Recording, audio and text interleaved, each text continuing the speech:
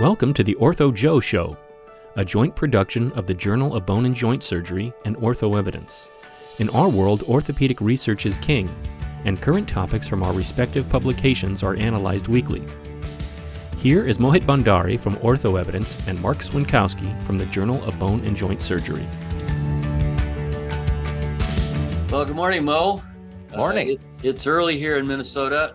We had a great episode yesterday. We were talking about attire, and because I'm a fossil, I'm back in my JBJS tie, a creature of habit and lack of ability to evolve intellectually. So, and I see you're in your comfortable shirt. Nice shirt, just button down, collared shirt, no tie. But there's nothing wrong with that, right? There's nothing wrong with wearing a tie. Right?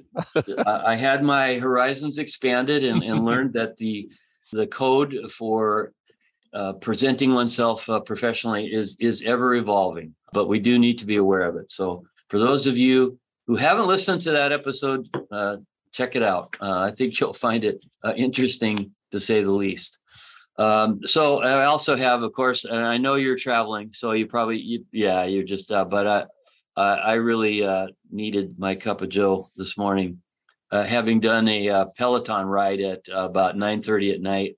Oh, and I got beat up by Allie Love, for those Peloton riders out in the audience. She really whacked me. So we're going to talk about what caught our eye in the most recent publications, or fairly recent publications, in OE and JBJS. And I'm going to go first, if that's okay with you. Sure.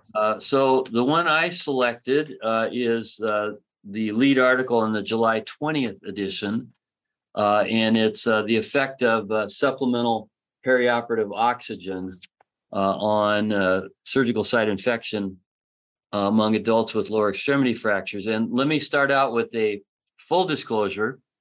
This is from the METRIC Consortium, which has been in place for well over a decade, a wonderful international group involving military treatment facilities and trauma centers in the U.S.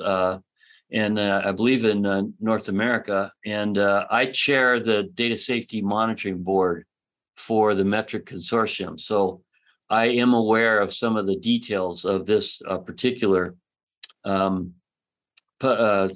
randomized controlled trial. But because I have that conflict, I did not manage this through the peer review process. Someone else in the editorial board. Nevertheless, I thought that I wanted to talk with you about it, because you and I are always advocates of large, simple trials. This is a large trial that ain't simple, right? Because the two treatment groups were 80% FiO2, and this is patients who had tibial plateaus, calcaneus fractures, tibial pilon fractures between the age of 18 and 80 years, 1,231 patients. And as is very common with the METRIC group, because of their high quality, they followed 94% through the 180 or 6 months follow-up to determine surgical site infection. And this whole question got started, I believe, from the general surgery literature, which had identified that higher FiO2 resulted in a lower surgical site infection group for abdominal surgery, and maybe might be thoracic surgery too. But anyway, a very difficult trial to do, because you're involving practitioners outside of your group of interested investigators, meaning the anesthesiologists and the CRNAs who are managing these patients. And I just laud this group for being able to work through their participating centers and provide constant feedback about the ability to document what was actually being administered to the patients, because this is not standard of care. You're trying to do an intervention which requires a different practice, and the degree of difficulty very, very high for a study like this. But let me just briefly summarize the findings. So surgical site infection occurred in 7% of the patients at the high FiO2 group, and in 10.7% of the patients in the control group, with a confidence interval of 0.5 to 0.96 and risk reduction of minus 3.8. And that was in the early follow-up, and then in the later follow-up, similar effect at 90 days. So they did find that this higher FiO2 resulted in a lower infection rate for these surgeries, primarily, all closed fractures. But the effect was not super high. There is an effect, statistically significant, but not super high. So they conclude that the findings support the use of this intervention. But should we be trying to do these kind of trials that require changing practice? What is your general thoughts with your decades of experience in running trials? Yeah, well, first of all, Mark, I would say that I fully agree that the METRO group is a long-standing consortium of committed investigators, and so I agree, fully supportive of the work they're doing. What makes this particular study, particularly interesting and helpful is it's large, right? And Salim Yusuf back in the day and Richard Pito said a large, simple trial is usually a trial over 1,000 patients. And why do we care so much about some number, 1,000? Is because when you get 500 patients in an arm, you're probably approaching a better balance than our typical randomized trials of, let's say, 80 or 90 patients, where you don't think the patients would be balanced across all the things.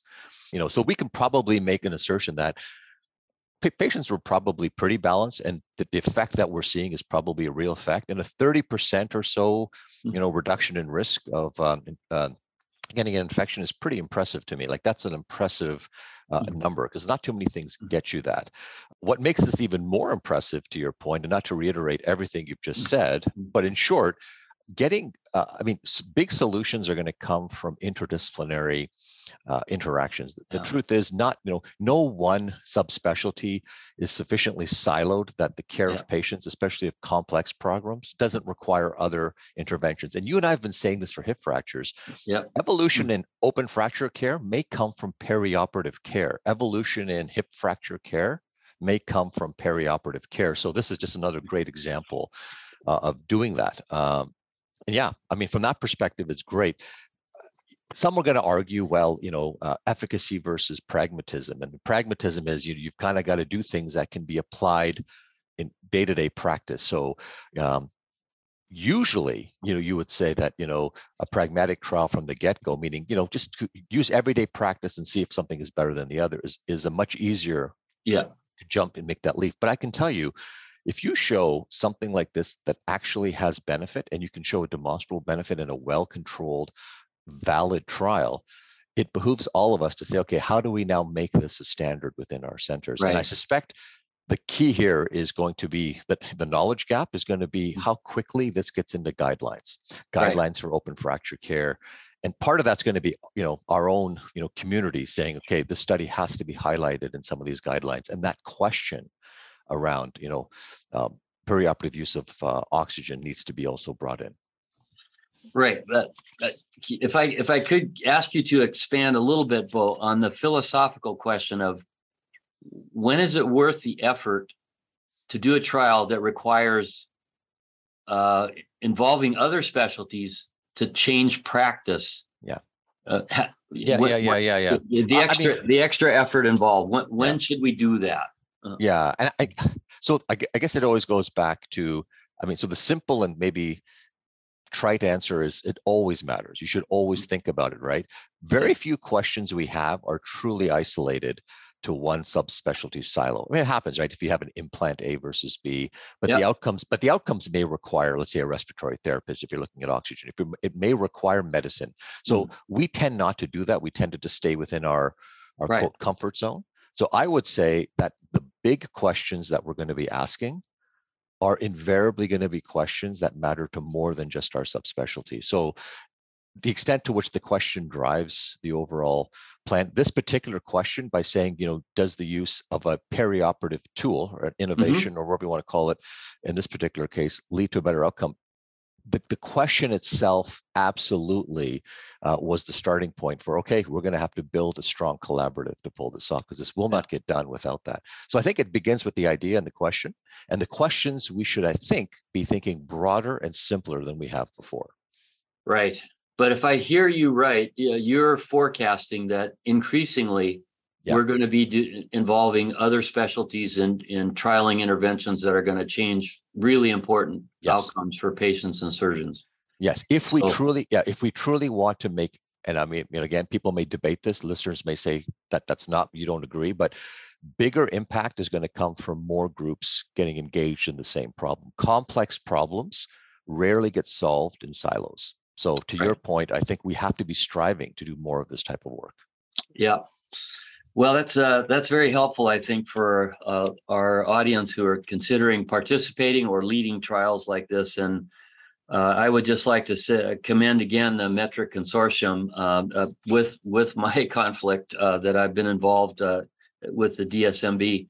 But boy, the output of this consortium in terms of changing practice has just been fantastic. And to Bob O'Toole, who led this particular trial, congratulations, Bob. So what do you got from OE's perspective? Yeah, so staying on the oxygen theme, I'm going to talk about ozone and a paper that came out. Ozone.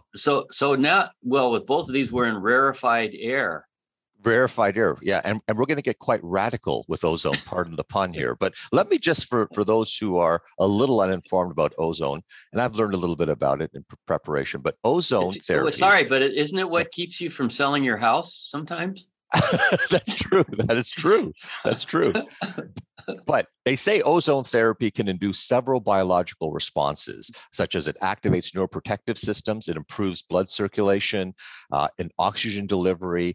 In ischemic tissue, it also enhances general metabolism by improving oxygen delivery, upregulates cellular antioxidants, and induces a mild activation of the immune system to enhance the release of growth factors. It just sounds like it's a miracle treatment. Why are we not using it more, Mark? But anyways, let me get to the OE original, which is the original content from our group, which we did our own meta-analysis. And the title of this meta-analysis was Intra-Articular Injection of medical ozone versus a Trident staple, I guess you could say, a hyaluronic acid in the treatment for knee osteoarthritis. And this was a systematic review of randomized controlled trials. So again, for those listening, there's actually randomized controlled trials looking at this very specific problem.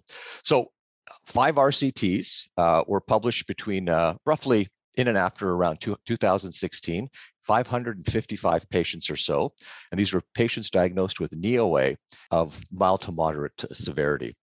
So what do you think? What do you think, Mark? But I don't think you've read this particular review. If you were to, based on that description of ozone and HA, which is again, you can, for those again listening, you can argue, but high molecular weight HA, let's say, what do you think? How do you think ozone's going to fare? Worse, same, better? Well, yeah, you're right. I hadn't read this particular OE original, but from the description of the intervention, it would certainly be plausible that it could be better than hyaluronic acid.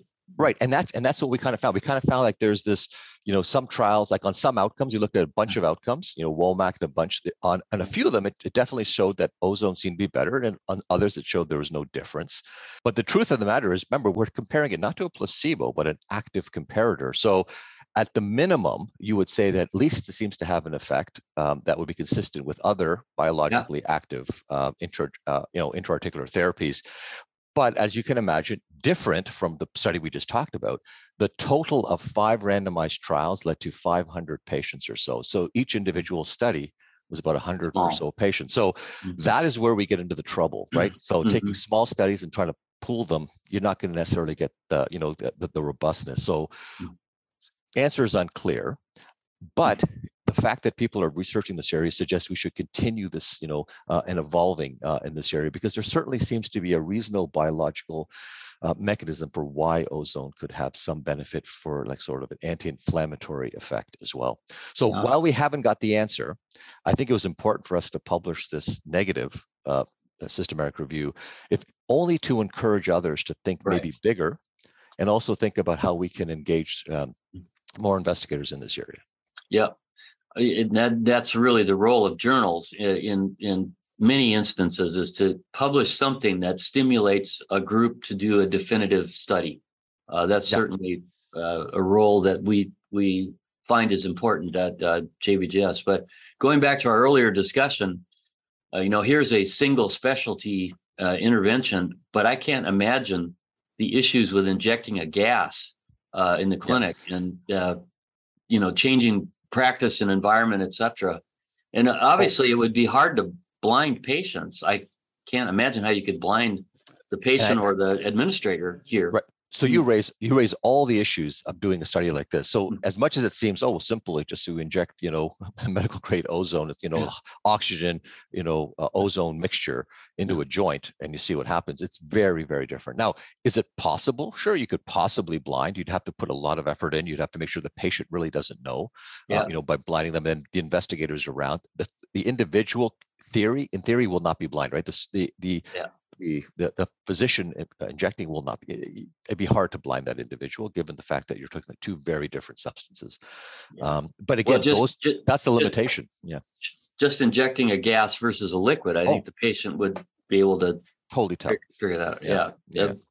That's going to be difficult. Maybe, possibly here, this would be one of the unusual instances where a placebo control, so injecting room air, would be the appropriate control here.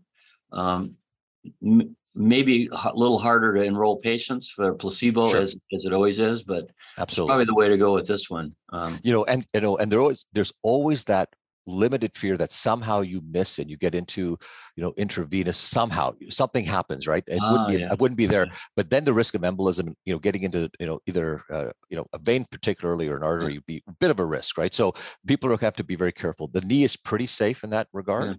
But that being said, you can never say never, right? And so there is some of that risk associated with these sorts of treatments. And always impacts patient enrollment and informed consent and et cetera, et cetera. Trials are really, really, really difficult, as you and I know very well. And it's way easier to just go to the OR and take care of a patient than it is to participate in these.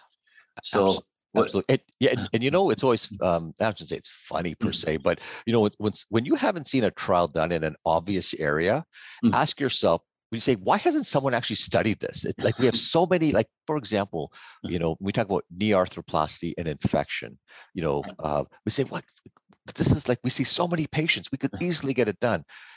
In theory, you're right. We should be able to do it, but it's very, very hard, right? To do studies of thousands and thousands of patients. And so I think we have to always, while our journal clubs sometimes, Mark, become the ivory towers of cynicism around, parsing out a randomized trial of 1,000 patients and all the things they did do.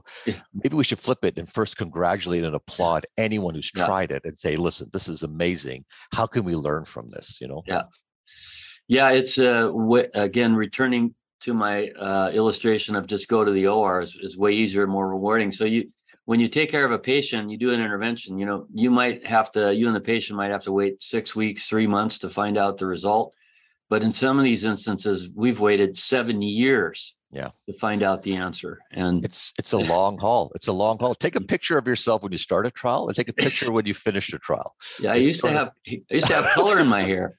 I used to have hair. Forget the color. I would love to go back. I see young pictures of myself when I started trials with this, just coif, and I just look back and say every lost hair is a phone call, an email, something that happened in that trial. So it's all good, but it's worth doing it, right? We keep going back. Balding by trial leadership. Yeah, hair loss. Yeah, just stop doing trials. Just stop doing trials, and your hair grows back. It's all good. All right. Well, I hope you have safe travels back to Hamilton. I know you're away, and thanks for joining in. And for me, I got to finish this before I can get into my day. So thanks very much. I'm going to run for a coffee right now myself. Okay. All right. Take care, Mo. Take care.